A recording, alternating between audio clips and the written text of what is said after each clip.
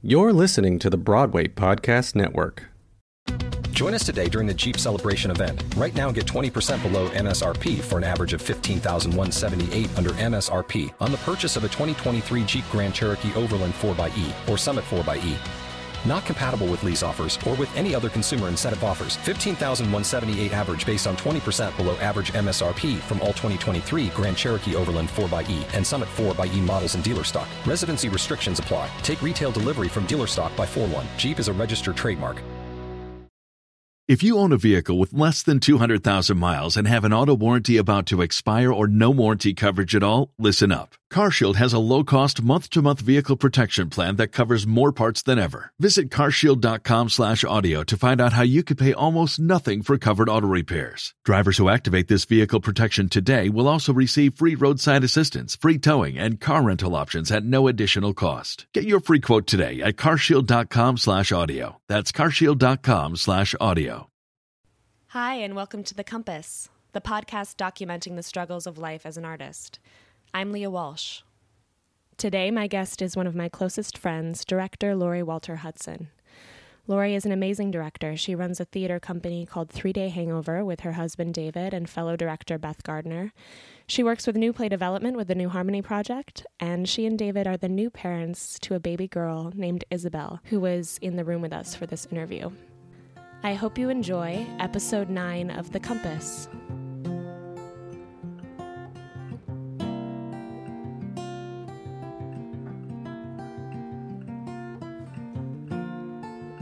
So I'm here with Lori and with baby Izzy. If you hear squeaking in the background, that's baby Izzy is sleeping in the swing that's swinging back and forth. So that is her presence making itself known. We're gonna keep that going as long as we can. As long as we can. A little creak in the background. I'm really happy that she's in the room with us.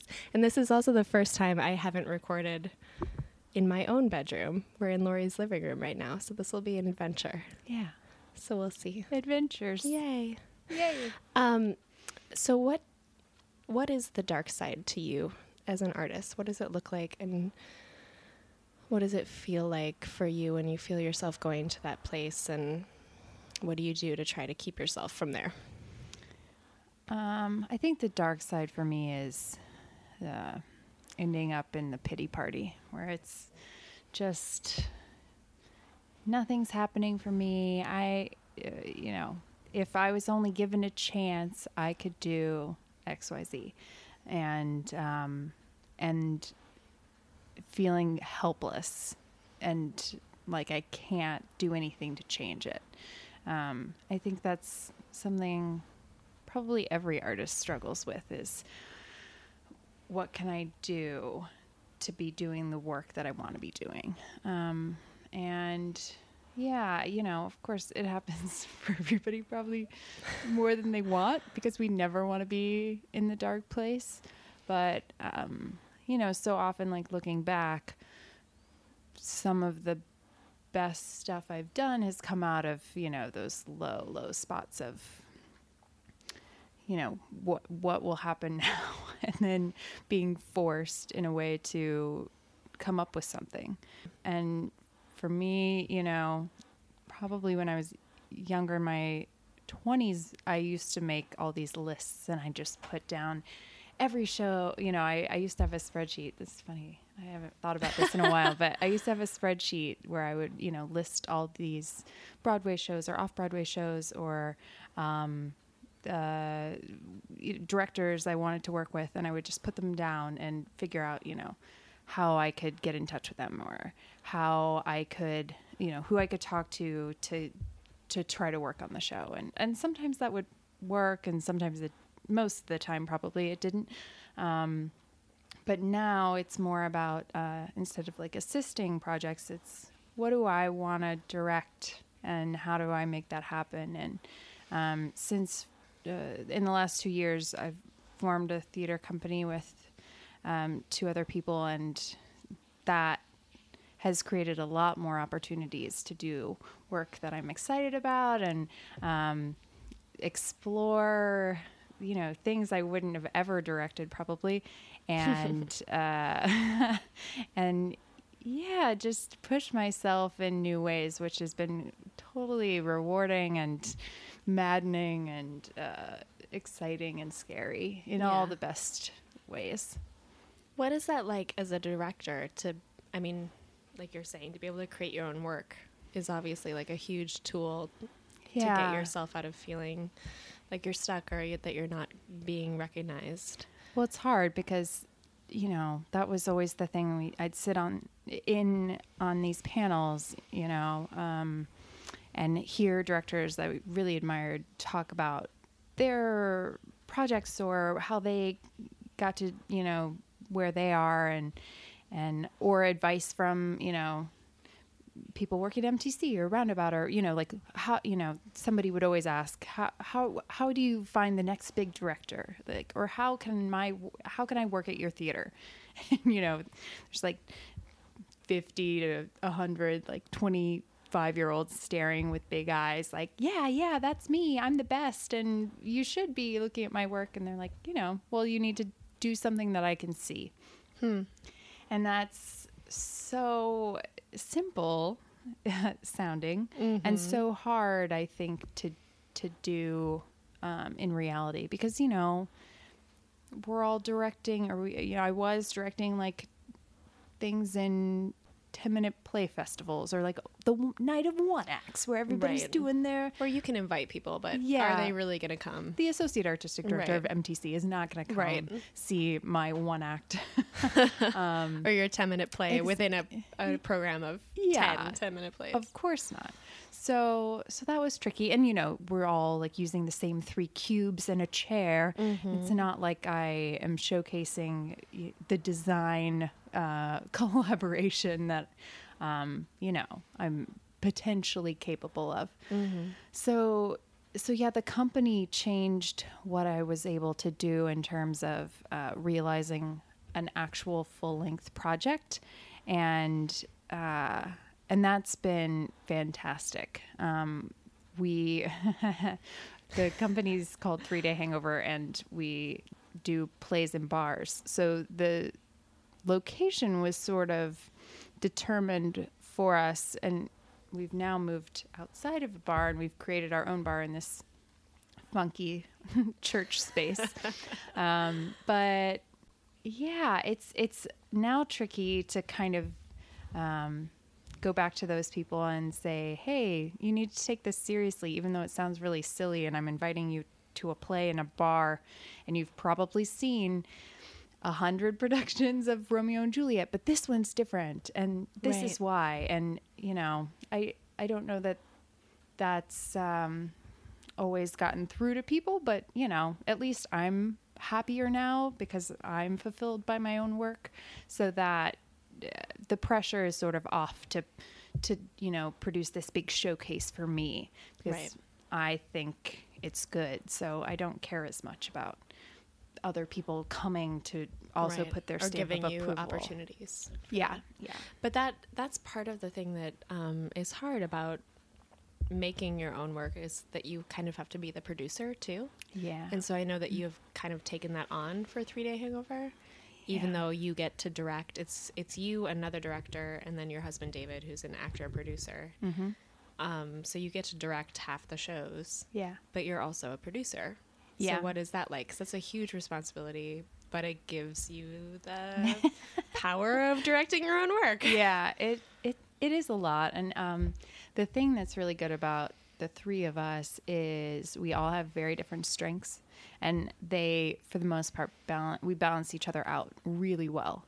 You know, we all bring something different to the table, and when Beth, for example, is directing a project, as she is now, it's a little funky right now because I just had a baby. Yeah.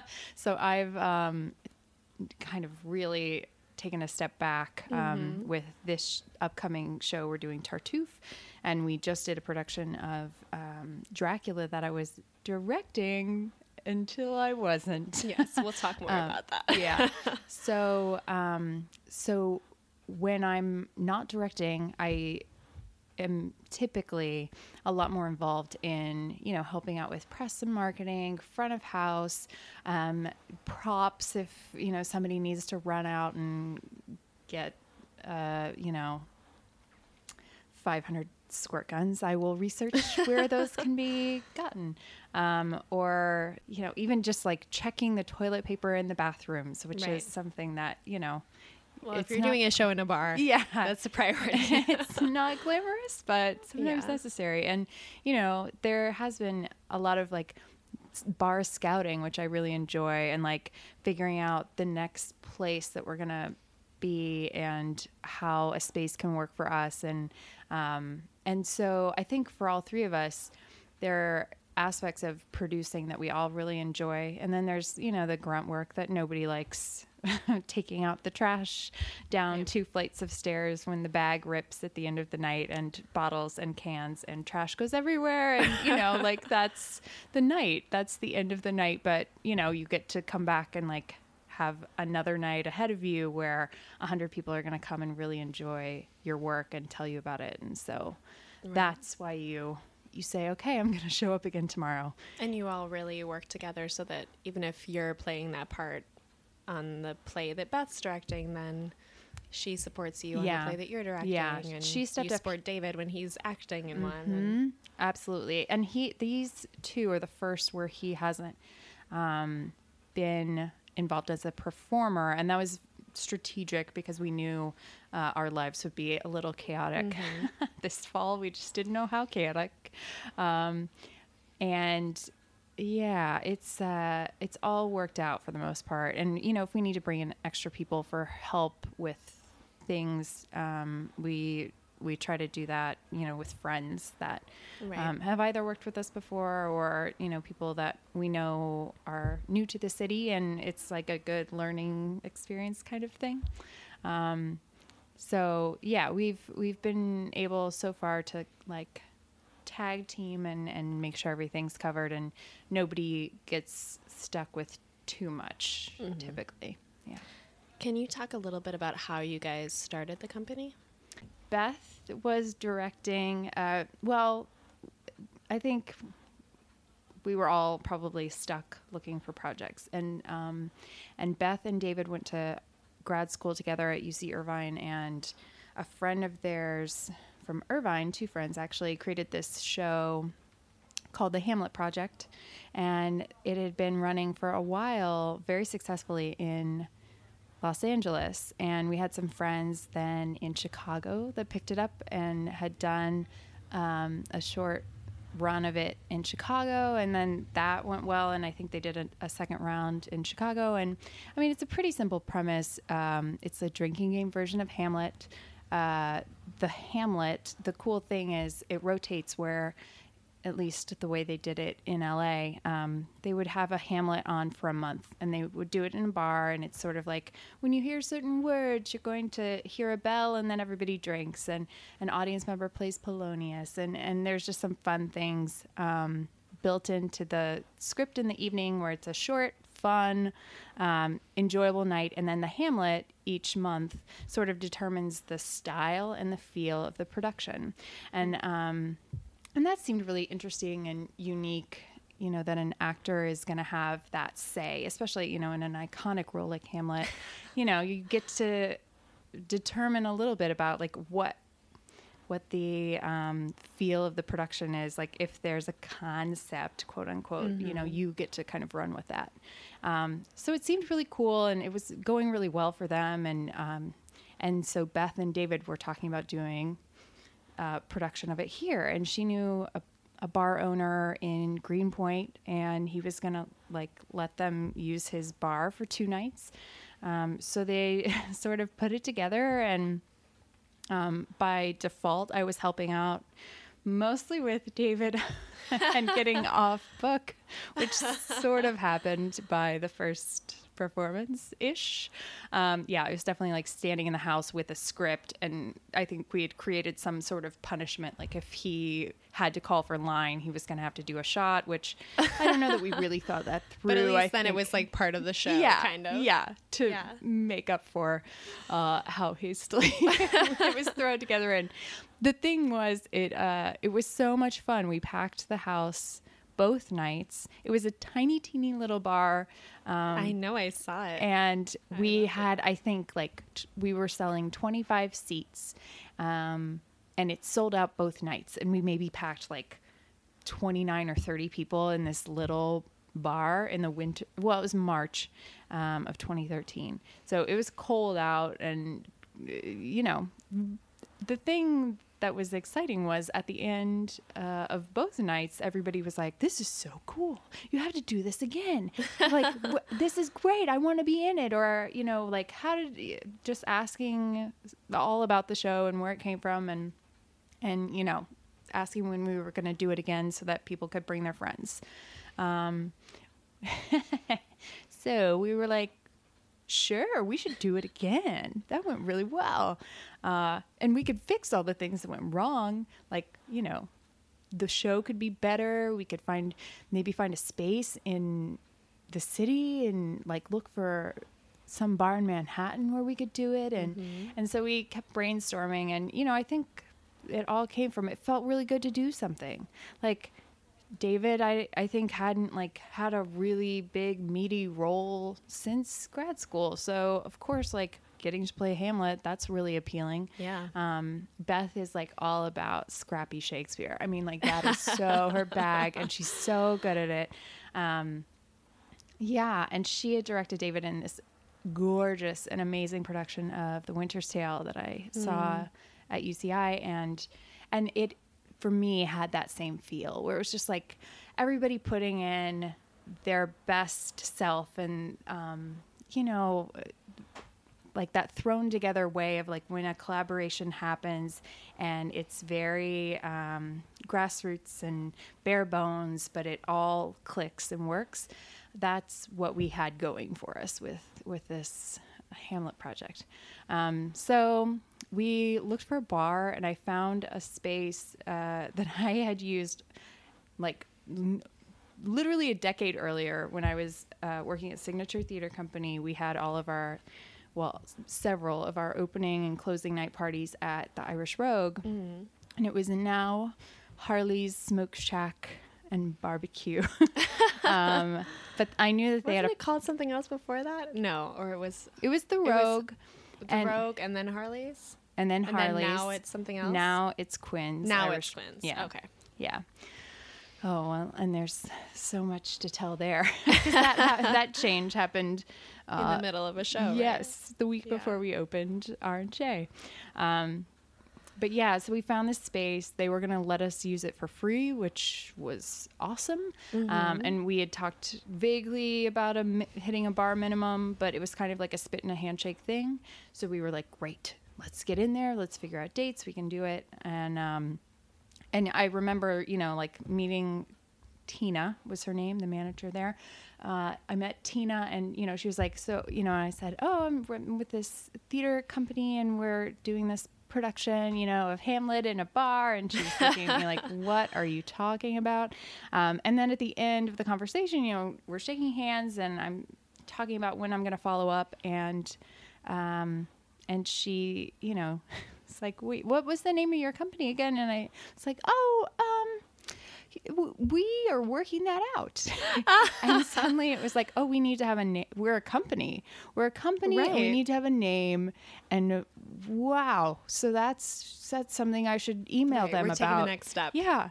And like part B of that story is that a friend of ours, Ben Charles, had seen one of the two performances at the Exley in Brooklyn, and he had also seen a production in Chicago, and so he was like very into what was happening, and he came up to me after the show and was like, I think this would work, this style of show would work so well with Romeo and Juliet, and I think I could do like a cut of it. And I was like, oh, sweet, that sounds great, you go ahead and do that.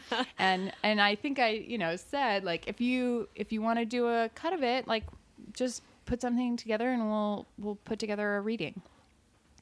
And then he actually took me up on it. It was like bugging me about this cut, and I was like, oh, okay. So in the process of like putting together the dates and the space for Hamlet, we were also figuring out like this Romeo and Juliet thing, and we once we had the script ready and realized like this is a really good idea and we could maybe run this in repertory with the Hamlet project. So we talked to Harley's about a 4-month sort of residency, which, you know, I don't know that they thought of it that way, but we were blocking out all these weekends.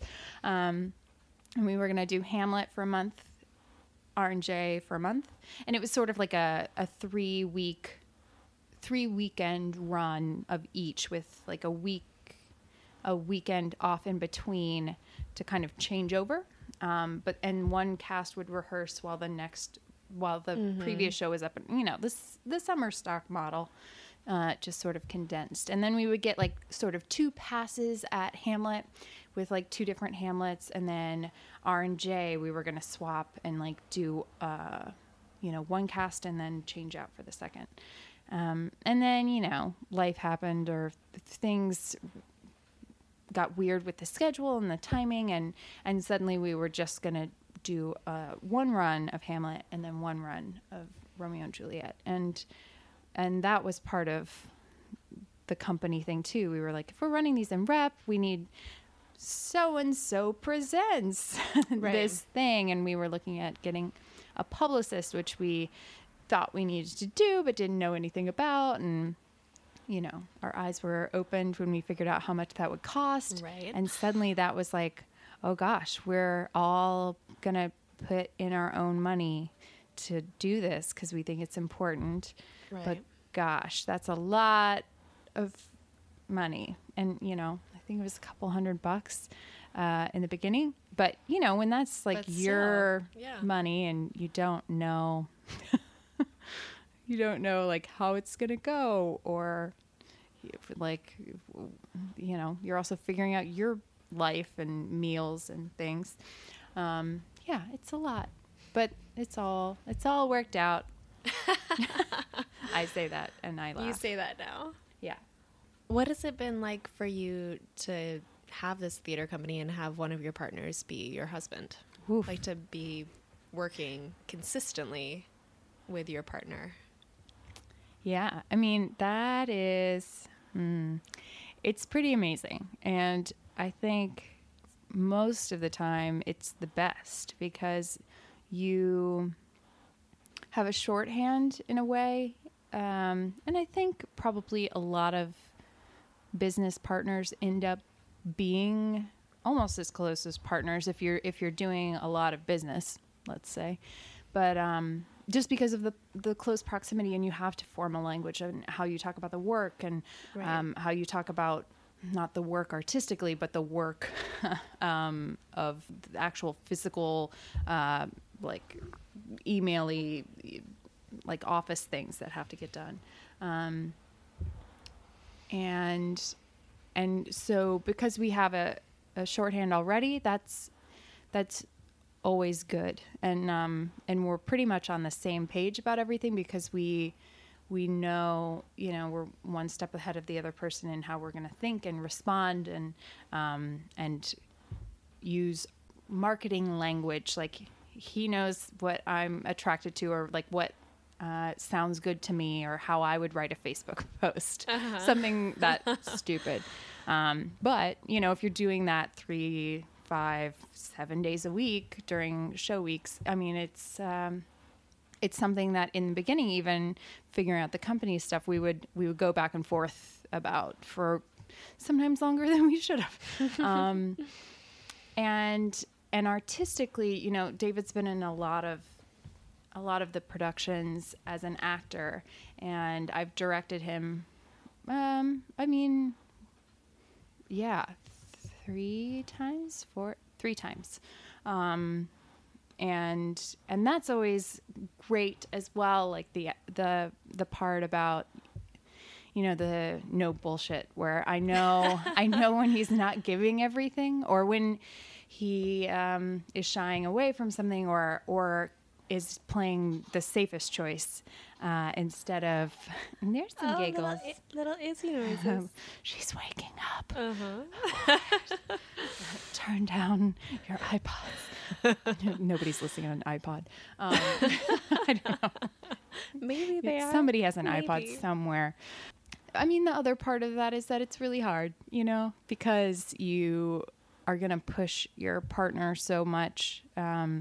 And you're up in their face anyway with life. Hopefully, I mean, there are times when we don't see each other, so it's but like, in theory, you're together all the time. We're in rehearsal. Right. This is great that I'm seeing you because we have scheduled hours where we're in the same room. We're just not talking like people. We're artists in the space together.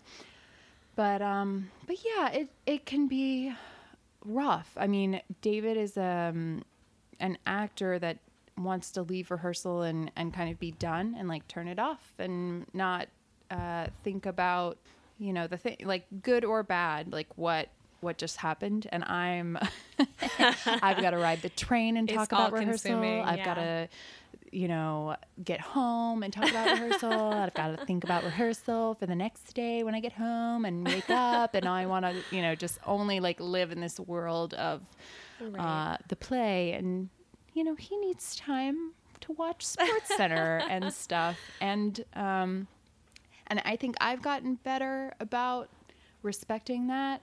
And, you know, when he really needs to, when he needs to vent, sometimes that can be at me or with me. And then sometimes he just needs to like call a friend and like go get a beer and do that. And we have, our own time, apart, which is super important. And that's what friends are for.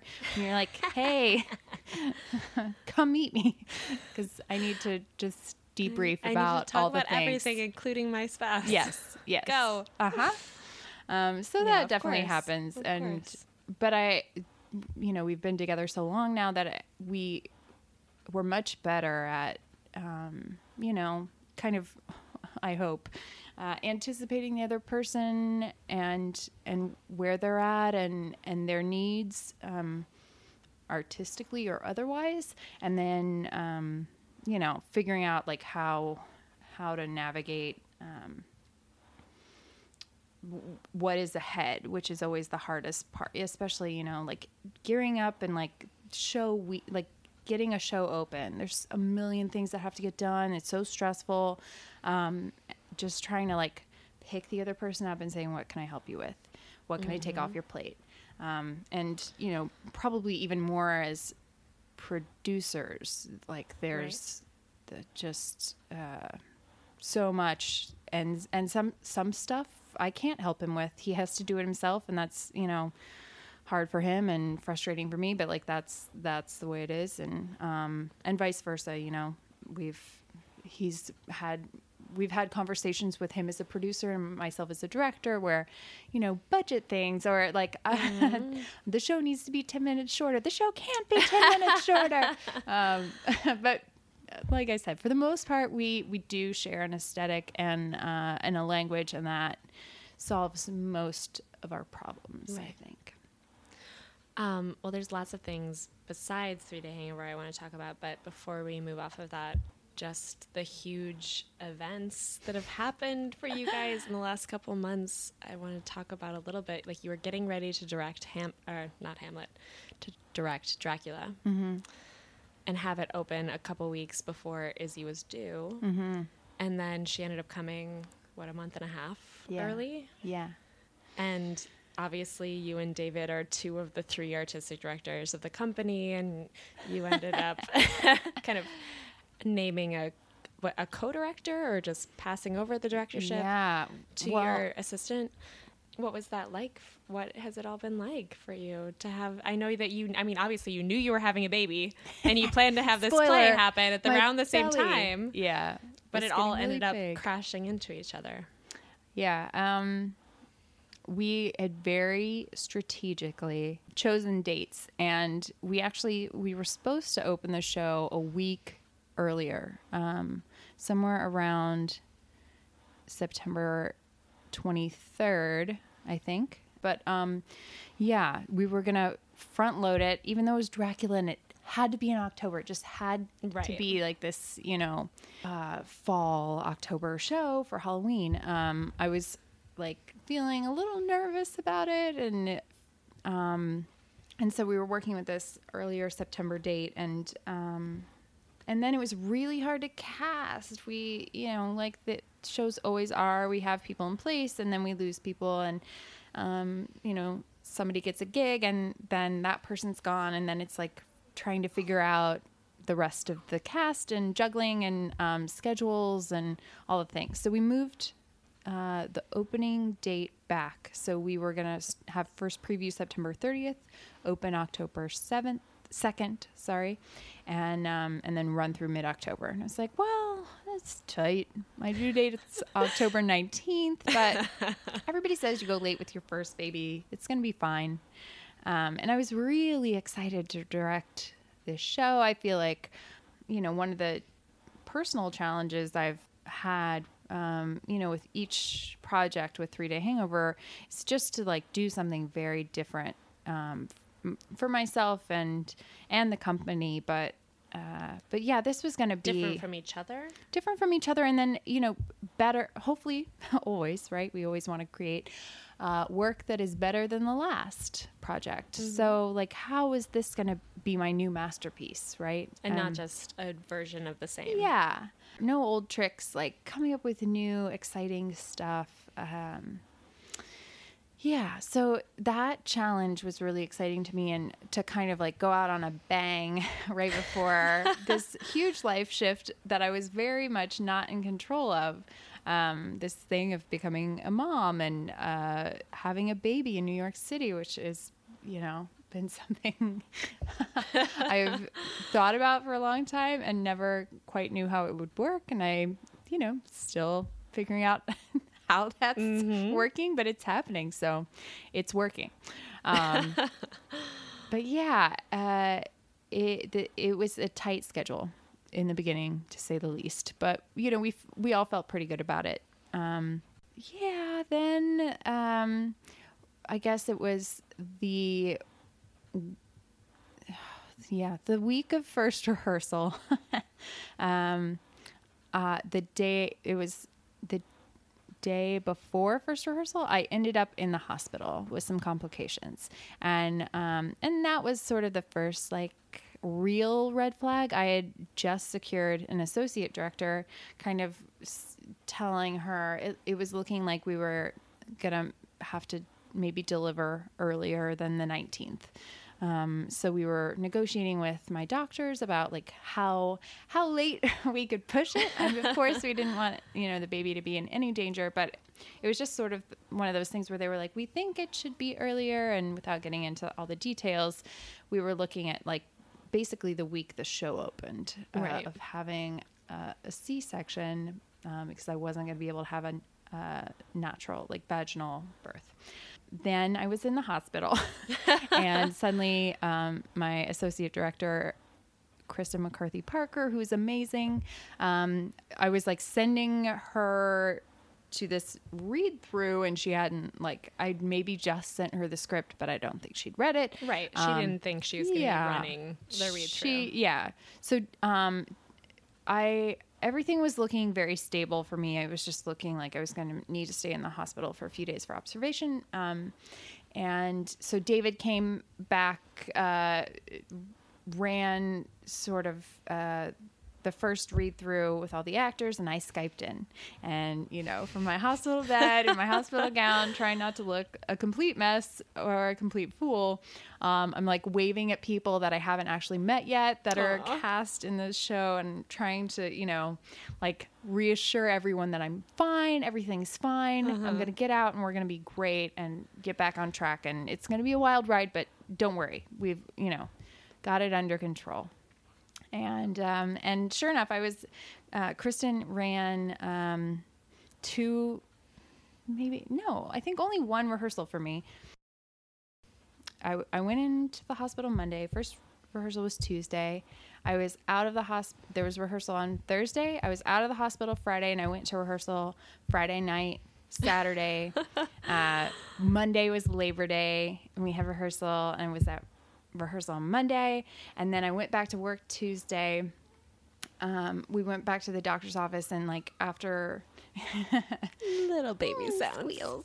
after that, we set a new date for the C-section, and it was going to be September 23rd, which is your birthday. So, we were like sort of wide-eyed, but trying to take it all in and figured out like, okay, we're going to make this work. And I remember going to rehearsal that night, and I didn't tell, I think I didn't get a chance to talk to Kristen about it, but I had talked to our stage manager and said, we just sort of found out David, Beth, and I need to come up with a plan, but we're going to work it out. We'll figure it out with Kristen and just make sure that everybody's taken care of for that last week going into performances. We had actually a great rehearsal that night. Like I do think it is one of the few gifts I was given on that production that, but part of, I didn't say this before, but part of what I was so excited about is that my dad makes haunted houses. So Dracula was like the perfect, and I'd met Stephen Dietz. We were doing his version of the story, and I'd met him at the New Harmony Project, and my dad has, made these haunted attractions, as he calls them. In Evansville, Indiana, yes, where we went to college. That's right. He's done that for over 30 years. So I have this weird background of like spooky, scary, it's just totally my bag. And then this new, like lovely, rich, wonderful, and funny, like surprisingly funny version of the script from Stephen. And he was being so game with collaboration, like changing things and coming up with ideas, and like his end for Act 1, I just remember reading and I was like, this is brilliant. Like, he's the best. Well, and he was so supportive of you, like adapting it for this kind of show. He was game from the beginning, and so amazing. Because so far you had only done shows by dead playwrights. Yeah, it was classics like Shakespeare or Chekhov. Okay. Yeah, this was definitely the first new play, and it was mostly us doing that because we didn't want to pay royalties. Exactly. That's an intelligent choice. Yeah. But, in the grand scheme of things, it was totally worth the, whatever, $65 a night or something that we paid. Because it was such a rich and wonderful process. And I say that only being part of it, which I'm getting to. Okay, long-winded. But yeah, so that night, my last rehearsal in the space, we came up with this brilliant. It was like all of my favorite things about 3-Day Hangover and what we're capable of, and the collaborative process at work. We went in and we were doing the big sequence where Lucy has turned into a vampire, spoiler, and they're about to kill her in the coffin at the graveyard. And I don't know even how it happened. It's one of those perfect things where it's completely organically out of nowhere emerged. Somehow we were working with the lyrics from Total Eclipse of the Heart. So somebody was like, turn around. And then it was like, every now and then I get a little bit, brilliant. So then we're like all on our phones suddenly, like Googling the lyrics for Total Eclipse of the Heart and like working, because, we didn't have it in the script, but I was like, yes. And then, Van Yingling / Van Helsing and, Harker will run around, and then you guys can do a little bit of backup over here, and then Seward can, take this line, and then she can sing that. And it turned into like one of my favorite sequences. That was one of my favorite sequences in the show. It was so great. And it was like, it just happened.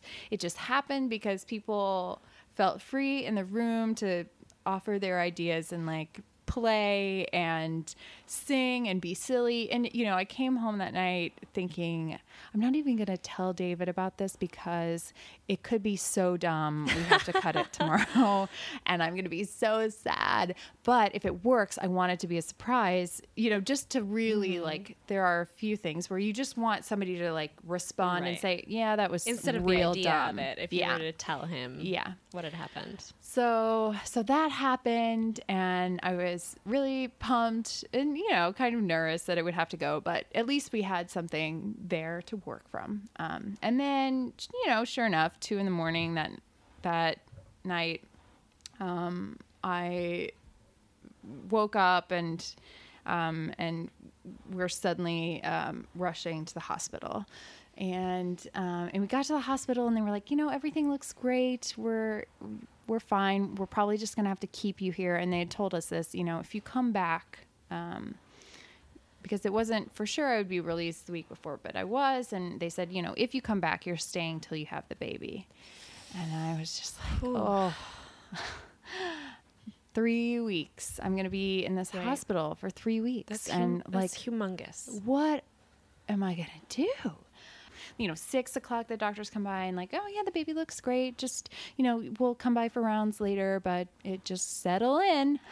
And I'm like, oh my God, this is a disaster. And then, around 8:30, my nurse came in and, was like, we're seeing a few things on the monitor. Are you feeling anything? And I was like, no, I'm good. What's going on? She's like, well, it's just a few contractions, but they're really far apart. And it might just be a little blip. And then it wasn't a blip. And they went from 10 minutes apart to 5 minutes apart to 2 minutes apart. And then suddenly my doctor was coming in to tell us, we were probably going to have the baby that day. And it was, I was 34 weeks and 2 days. And because I'd been in the week before, they'd given me a steroid shot, 2 steroid shots to bump up the lung and intestine development. So we were in okay shape, and she looked like she was we didn't know if it was a boy or a girl, but the baby was seemingly a good size, because we thought we were going to have a giant baby, and she would have been a giant baby if she'd made it my due date was this week, which is crazy. So, anyway, by noon 1 p.m. we had a beautiful screaming baby girl, and she was up in the NICU for a few days, and it was a wild and crazy thing. But Kristen stepped in, took over rehearsals. Beth stepped in, helped taking over rehearsals that Kristen couldn't be at. David stayed with me, which was awesome, that everybody sort of like, in that way that the show must go on thing, like everybody just did what needed to be done to make it happen. And we got our time together, and we all then were finally out of the hospital, which was great. And his parents were here, and so they actually ran a bunch of errands, like on photo call day. Mike and Cheryl went up to the Upper East Side to get costumes and like get them up to the Upper West Side, and it all worked out, and I was able to look, because I was doing okay, like I was able to see some of the last couple runs and give notes and be at rehearsal, and bring her with me, and just keep her strapped on until she started screaming, and then I'd leave and feed her. And what a crazy thing that it just happened, that you guys doing a show happened to be wrapped up all around the time when you had your first kid. I mean, in hindsight, like, what kind of idiots would ever do that? But at the time, you think you have control over, that's the due date. Yeah. It was such a lesson in it, in letting go. Yeah. I mean, one of my mantras in my prenatal yoga class was let go. And there you go. I didn't know that it would be used in all the ways. Yeah. But oh my goodness. Hey, she's going to have the best stories. Now. She's got great stories. Best pictures. There was one day where I changed her on the coffin, and that's just going to go in the baby book now. There you go. She'll love that when she's alive. Oh. Okay. So if we can talk a little bit pre-baby, even though all I want to do is talk about the baby. So it's an easy distraction. I know you've done a lot of assisting as a director, and some like very prestigious assisting on Broadway and some amazing shows. But I also know that's like a strange thing, kind of like with playwrights, that directors, there's only one, 1.5 on each show. Like, so you're considered quote unquote emerging forever. Yeah. Until you finally like get your shot and people are like, okay, we're just going to call you a director now. Yeah. What has that been like for you? Oh. And I know now you've taken control of the situation. You've given yourself your own work. But like trying to pursue within this system. Yeah. I mean, and doing a lot of assisting. What was that like? It's super frustrating. I mean, it's, that thing I said before, that catch-22 thing about like, we can't hire you until we see your work, but you can't see my work until I get a chance to do some work. And then, that switch of now that I'm creating work, I'm creating a very specific type of work, which, I think people, there are labels and typecasts in every field. And, I think, if I get a shot now, it's going to be because I'm the immersive bar theater director, like I wouldn't be given, I don't know. I guess like a legit Arthur Miller. Yeah. I'd love to. I mean, I'd love to direct The Crucible. Let's do that. But, people would be like, well, but are you going to set it in a bar? Is there going to be drinking? Are we going to have to run around and like, and I actually think there's a very fun version of that could probably happen where we all get to hunt the witches.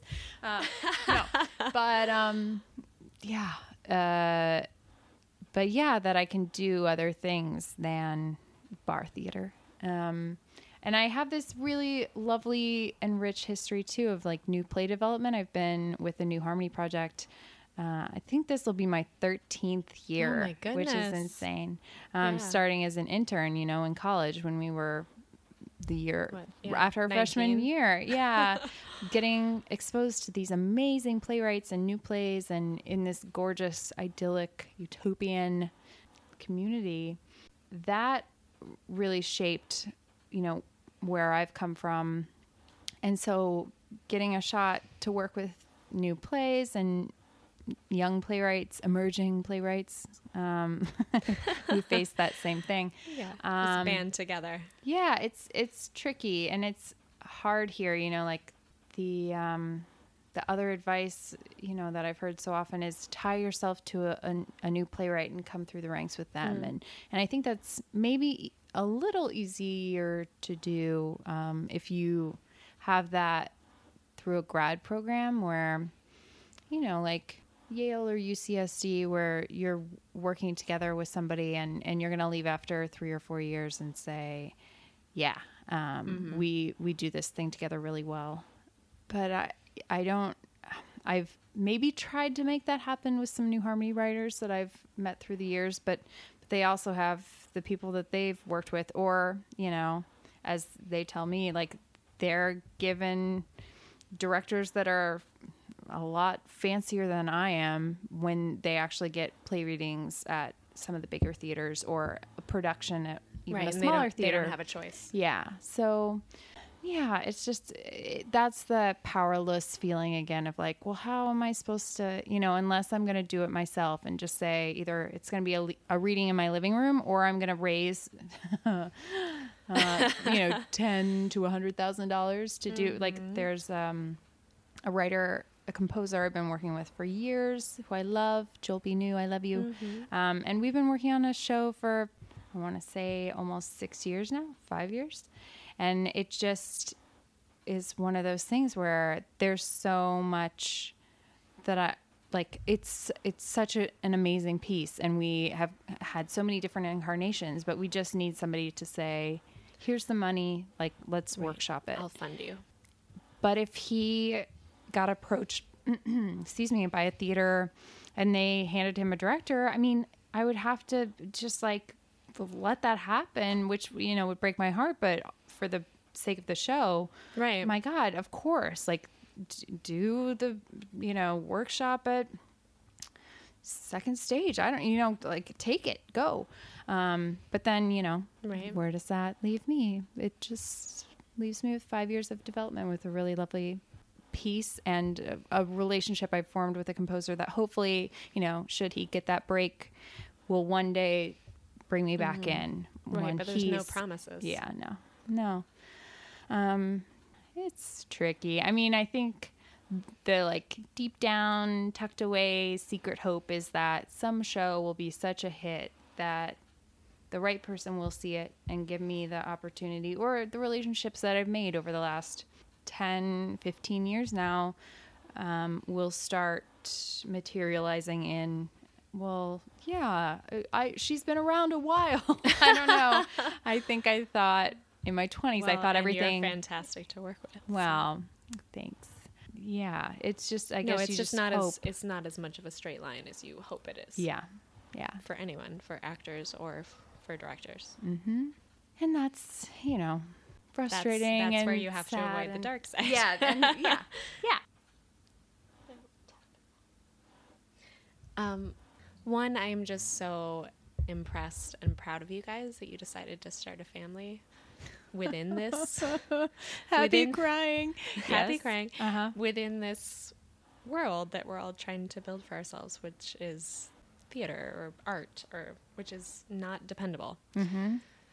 So it's something that Frankie and I want to do, and I'm just in awe of you and David that you guys did it. You went ahead and just went for it. And I know that it's just happened. It has just happened, and this is a crazy time for me to ask you to be on the podcast, and you're, everything is in flux. Maybe I asked things in the wrong sequence. I wanted to talk about your day job as well. Mm-hmm. But then besides your day job, what are the big priorities in your mind right now? Being a new mom, and of course wanting to prioritize art as well, but then also having to go back to a full-time day job in a few months. Yeah. All the things. Where's your head at with all of it? It's all over the place. I mean, I've been very fortunate where when I first got to the city, I was working in theater at a theater, and I learned so much, and I had worked at a bunch of theaters, like as like in the summers. Yeah, the chair of our department in undergrad called me the intern queen.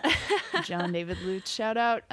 He thought it was hysterical, but I grew up in Evansville, and I went to school at Evansville, and I made it a point that I wasn't going to hang around. That was so smart. Every summer I needed to get out and do something, ideally theater related, and that worked out really well for me. And then I was able to kind of switch because I had these skills, these administrative office skills, where I could go into temp jobs and was able to kind of make a transition from working administratively in a theater and not making so much of the monies. I can't wait to tell my grandkids someday, like, I moved to New York City and I made $75 a week. Woo! And I walked uphill in the snow and I walked downhill in the snow. But the money part uphill. was real. Yeah. That was really how much I meant. Yeah, but $75 was real. And my rent was not $75. So that was nuts. And so, when I switched to kind of doing this, slightly soul crushing corporate work, I say that though with a smile. There are so many things that my brain is rewarded by, and I'm pretty type A, and I like to have everything Is it neat like checking and tidy. things off a list? Yeah, and it's like checking things off I the like list? making someone's schedule very organized, and I like creating filing systems, and I, don't mind booking travel and creating, schedule and spreadsheets. I mean, the tricky thing is when that gets to be so all-consuming and takes over my free time. In the evenings and weekends, then, if it's a job, and I've found this to be true, where I'm on a BlackBerry, or now, with even the corporate world to switch over to the iPhones, where I'm checking my email for work and stuff after hours, or like I'm on the phone with travel all day on Saturday because of weather in, Seattle. It's rough, and that gets to be too much for me. But I've been very lucky where I've found these jobs, at a couple different places where I feel like I'm rewarded as a person and people value me, and you know, I'm so interesting suddenly as an artist in a world of finance. You know, that's kind of fun, where these people that I would normally never interact with, I can get them to come out to my shows and they have a great time, which is really cool. And for the most part, they're all awesome people, and I value the friendships I've made over the years. Some of my very close friends now are people I've worked with at my, you know, at the time, like throwaway temp job that turned into something more. And this has allowed me 16 weeks of paid maternity leave, which could just never happen if I worked, unfortunately, if I worked for a theater company.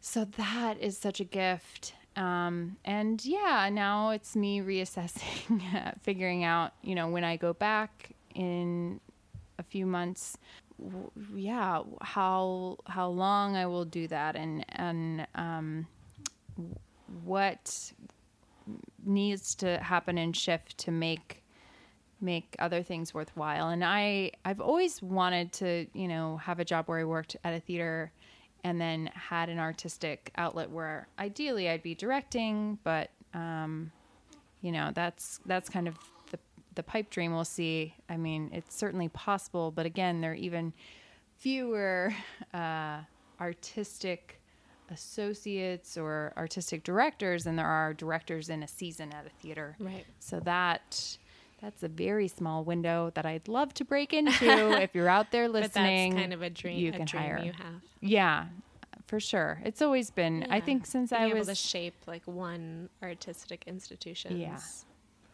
life. Yeah. I mean, I think it's that perfect balance of artistic stuff where, you know, I can still be in a rehearsal room, which I love so much. Oh, I just love that. If I could be in a rehearsal room all day, I mean, I'd be a pretty happy camper. But then also like the shaping thing of producing, where I can put together a team of people with a play that I love or that I think an audience would love, and assembling that and overseeing that and putting the things in place to make sure that that's successful. Introducing a new playwright to an audience that I think would, you know, it's just, I see so much there. She's about to wake up. Yeah, that's definitely like the long-term happy place, run off into the sunset. If I could do that tomorrow, that'd be awesome. I mean, I'm amazed watching you work these day jobs you've had lately, just because, I mean, what time do you leave for work every morning? Ew. Guys, there's a world, and I'm in the world. I don't like it already. It's 8 a.m. Monday meetings. Nope. I hate it. Nope. I hate it means for you. Leaving at 7:15, so I'm not late. Terrible. For so the you 8 get up at a.m. like 6:15. Yeah. Oh, terrible. It's gross. I mean, I'm so in awe of it, but to allow you to have 16 weeks paid maternity Listen to this, leave. America. I think this is actually going to be America. like, all of you. Let's get our shit together. For the Compass. I think the maternity leave thing is, I think, going to be a big issue for the upcoming election, because I don't know. It's a mess. Just, yeah, it is a mess. It's a mess. Not just for artists. No, that's the thing. I think it's for anyone. And when we look at other countries that have other things in place, Canada. I mean, in England, I think it's like a year.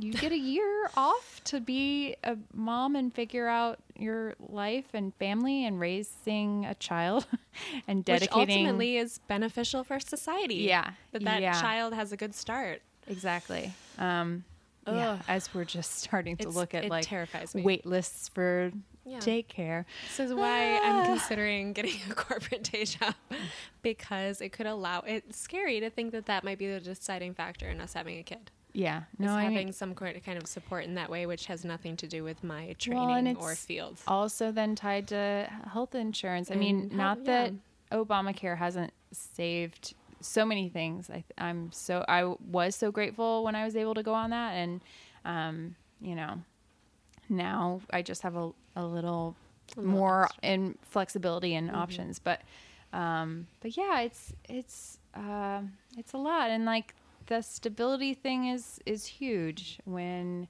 you're thinking about the financial, not just, emotional and physical responsibilities of a baby, but I mean, that financial burden is real. And,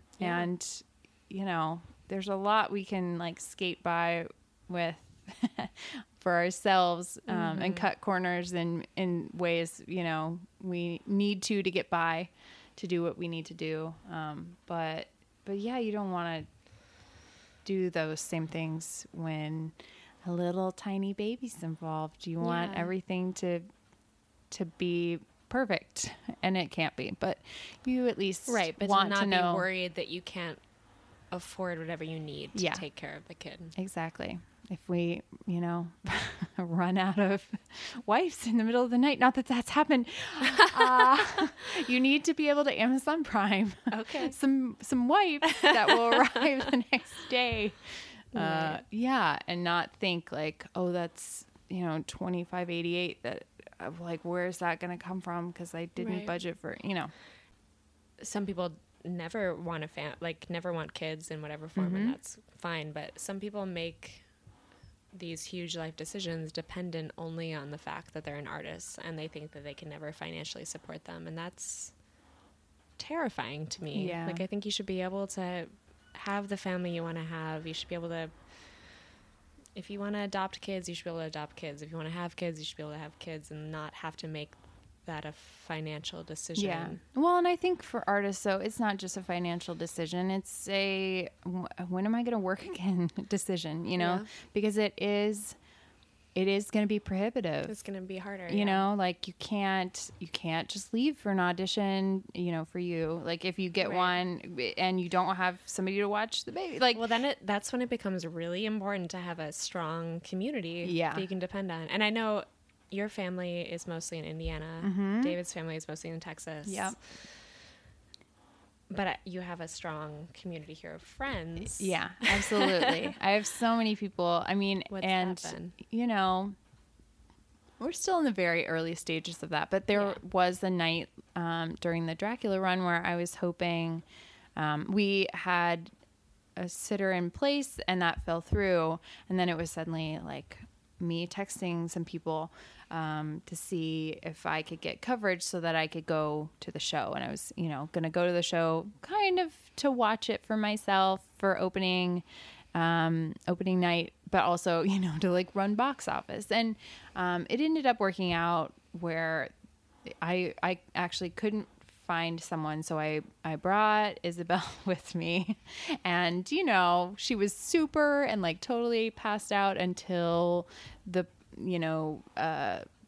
latecomers came in at like 8:12, and she's screaming, and I'm trying to like quietly let them in. Yeah. And, it was a bit of a disaster.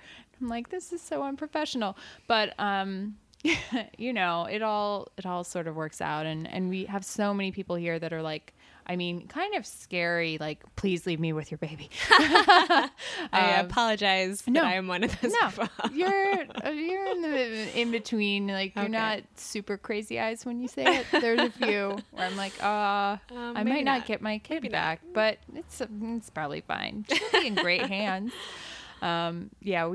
We're super lucky that there are so many people here, that, a drop of a hat if I needed anything, or the people that have just offered to for me, like for my sanity, like if you need a glass of wine, or if you need to take a shower, just call me and I will come. And I do feel comfortable enough to say to any of those close friends, can you just come over for a half hour, and or can you just bring this to me? Like, I can't leave the apartment and I need this. Can you please bring me toilet paper? You feel comfortable with that. Yeah. Please do. And it's New York City, so anything can basically be delivered, which is kind of magical. And I was trying to explain that to like our in-laws and my parents, where, like, oh, we're so sorry, we can't be there to do things. I'm like, a lot a lot can happen here with, a phone call, a Right. text. Things can just show up at our door, which is awesome. Groceries, magic. What's been the most surprising thing you've been dealing with since becoming a mom? Oh, wow. I don't know.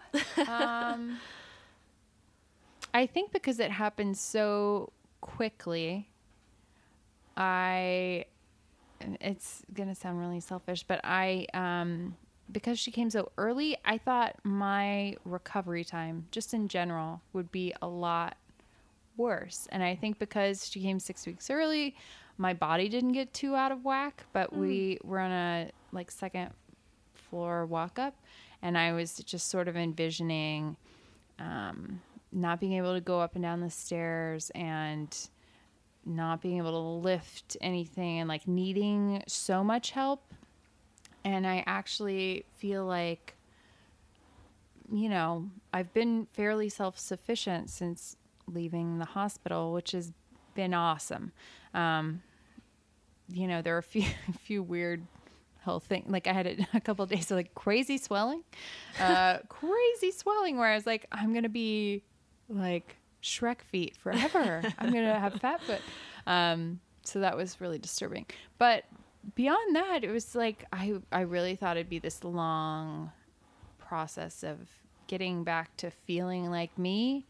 And maybe because the show was running as well, I felt like me right away, and I could kind of jump right back into rehearsal and have intelligent thoughts on the line changes, or maybe the entrance should be from there, things that I could, respond to as now a producer seeing a final run of a show, and then, come home and try to figure out feeding her and not sleeping a lot, but also being able to run errands on my own and not feeling trapped in my apartment and Okay, I was going to ask all about that.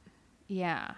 Yeah. It's been That's better. Kind of a blessing then. The show was going on. Yeah. I mean, To keep you grounded in your life, Mhm. your pre-baby life, even though Yeah, now there's suddenly obviously this most important focus. yeah, I think I was ready to let everything shut down and just live in this cocoon, and that hasn't been able to happen. And I think it is good that It's been okay. it's just kept going. Life is just still going, and now we Good. have this other little person. So she's along for the ride now. Oh, I'm so excited Yeah. she's here.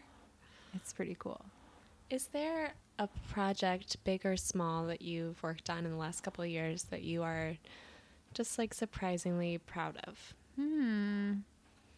I mean, the first thing that comes to mind, the 3-day hangover stuff's been fantastic. I think I always thought I'd save directing Uncle Vanya until I was 40 and knew exactly how to do it perfectly. And so that was a really big push for myself, adapting that and directing that and doing it in a bar. Oh my God, it was With craziness. Being in it, it was so special. I mean, there was something really special. Dracula, for the reasons I mentioned earlier, there was something really special about Hank. Working on that was just a really small group of people. It was just David, Beth, myself, and Chris Grant. And the birth of that project, that was probably the hardest thing I've maybe ever. The hardest process. Henry 5 and Henry 4, Yeah, it was part 1 and 2 Yeah, it was combined, kind of combining Henry 4, 1, and 2 into a retelling of 5 with Falstaff and Hank as buddies.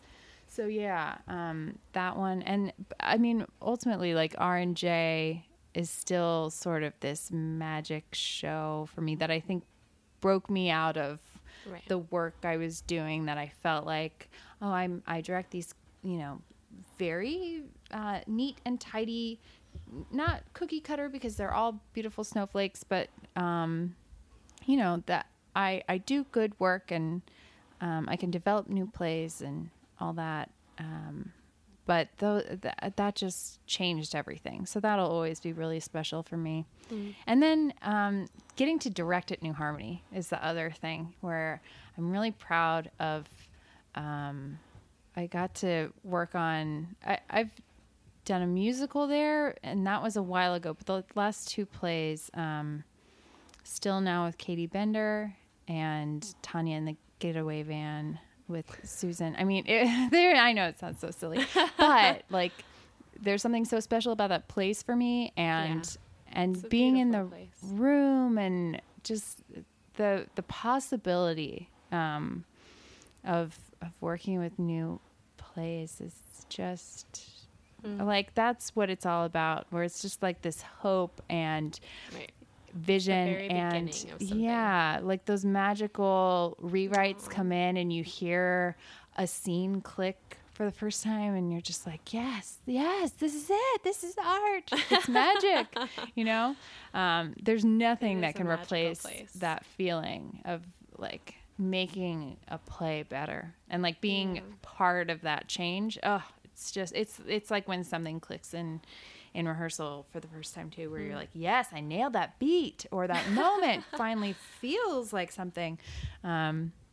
It's really exciting. So are there any things that you feel yourself like turning to again and again when you want to come out of the dark side, like things like music that you listen to? I don't know that I really do much other than I keep myself real busy. I know that's true. Like I after something really all encompassing, I'll sit for a week and watch all the Netflix or whatever, All the West Wing, or all the HGTV. Gosh, that's a bad one right now. But fantasize about owning a house. But for me, I very often will just see a lot of theater, and good or bad, and ideally free. Still at this point, I'm saying that in my early 30s, which is sad. No, but well, if you want to see a lot of theater, it's not realistic to pay full price. Yeah, all the time. truly, it's too expensive.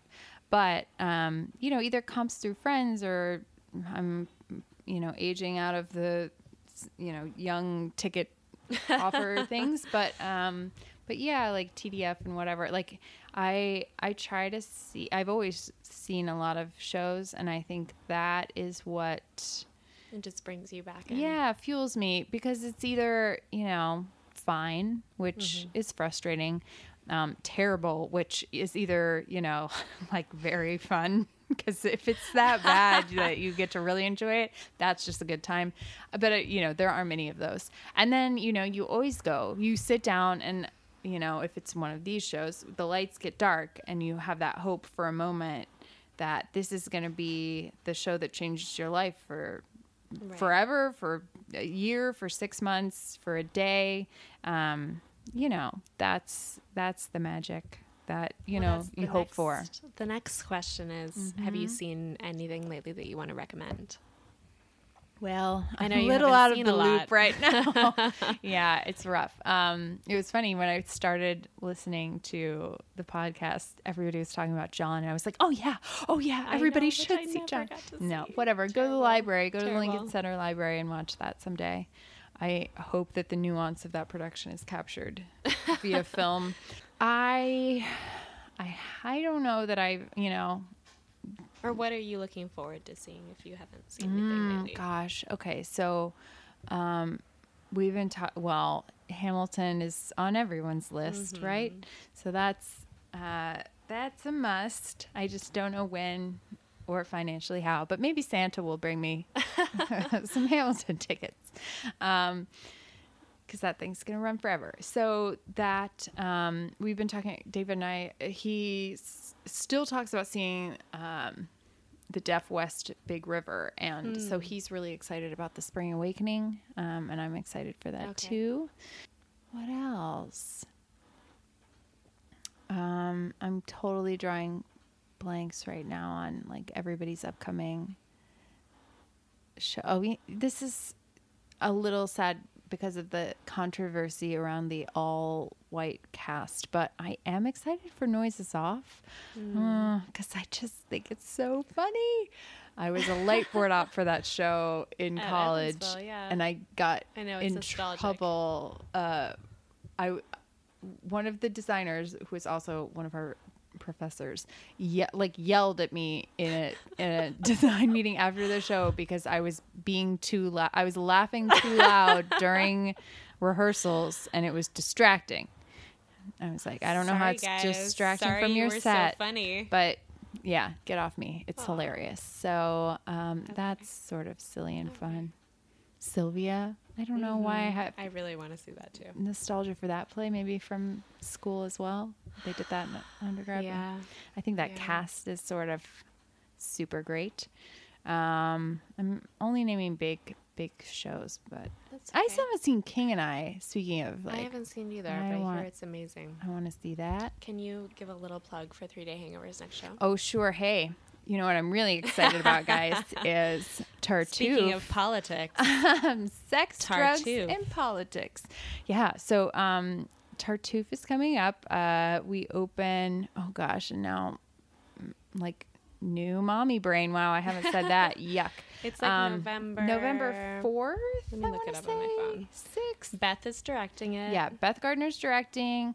Jake Brandman's doing this hilarious, ridiculous, outrageous adaptation. And it's gonna be so much fun. I'm actually going tomorrow to do a little choreography. Ooh. I don't know. November 4th through the 21st. There we go. I was right with the 4th. Yes. There you go.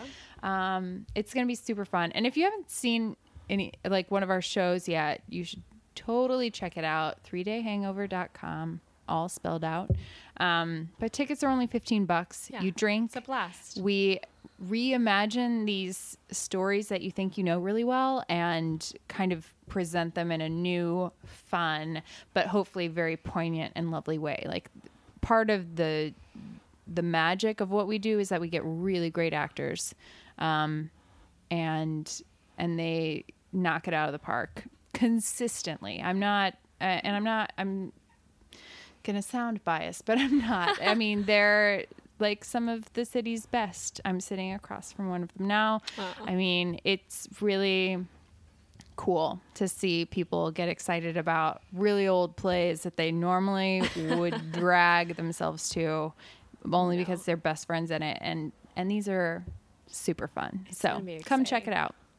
Yay. Well, it was lovely that Izzy stayed asleep the whole time, but I was kind of sad. I expected her to be awake and part of the conversation. Well, if she had been awake, you would have known about it. It's okay. She had some moments earlier today where I was fearful for tonight. Next time. Oh, little Izzy. Yeah, maybe she'll be on this someday. Yay. Thank you. All right. Thank you, Lori.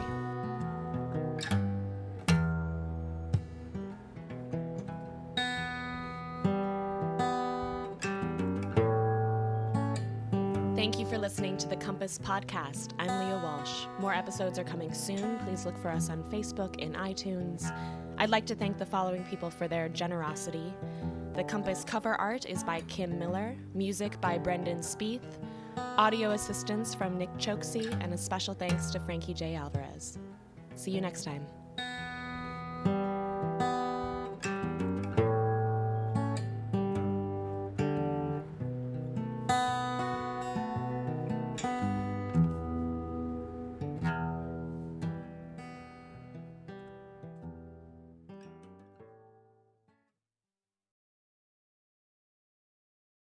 Hey, it's Leslie Odom Jr. here on the Broadway Podcast Network to tell you about the Rise Theater Directory, a program of Maestro Music. Rise is a national online resource designed to connect and empower backstage and administrative and creative theater professionals from underrepresented backgrounds.